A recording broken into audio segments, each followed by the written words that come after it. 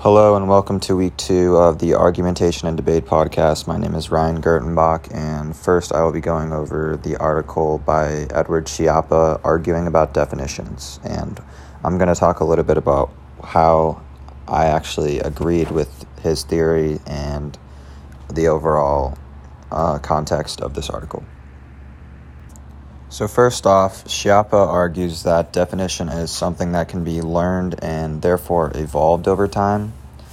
And basically how from this theory, we should look at definitions as X ought to be looked at as this, rather than X is this.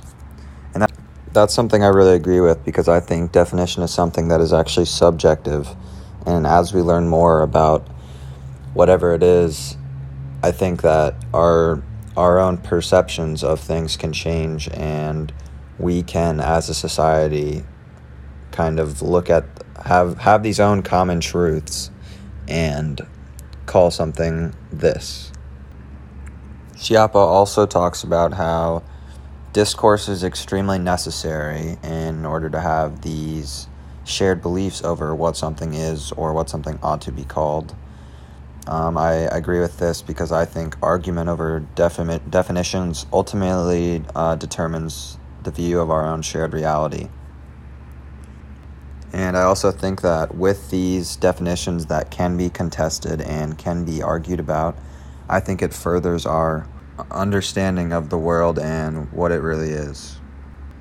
As I said before, I think definitions merely contextualize events for us, and that it is subjective, and that they really do not describe things in themselves, but rather create a relationship between us using words. So overall, a quick review of this article. I thought it was very deep and kind of thorough, took a lot of understanding, but I really enjoyed it, and it kind of pushed my own thought about reality and kind of how we determine the language that we use with each other on a day-to-day basis.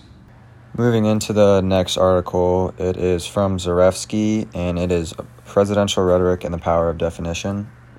In this article, Zarefsky describes the different tactics presidents have used and continue to use in order to shift the audience's perception and eventually get them more supporters and get people on their side. Zarefsky also talks about what presidential rhetoric actually does and how it can change language around the country between citizens and how people view or talk about a certain situation at hand. He also strongly emphasizes framing and how it can help the audience see situations in different lights that the president wants them to. Another way was redefinition, and how studies have shown that if you redefine something, then your audience will believe that you know what you're talking about, and then they too will believe what you are saying.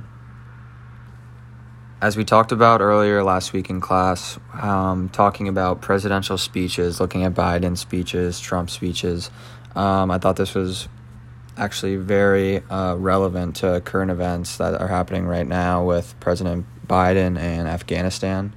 And I think studying presidential rhetoric is something that's very beneficial for us in this class, because there has been a lot of talk around in the news about how, certain presidents handle certain situations, and there's just like a lot of critique there, and I think there's a lot for us to learn as students. And I also just think it's good to get a solid foundation of learning how to see through these different tactics that they use, and to kind of see that when you're watching the news or any kind of conference that the president puts on, so that you can validate his argument and his speech, so that you can be able to establish your own thoughts and beliefs instead of falling into the trap of politicians and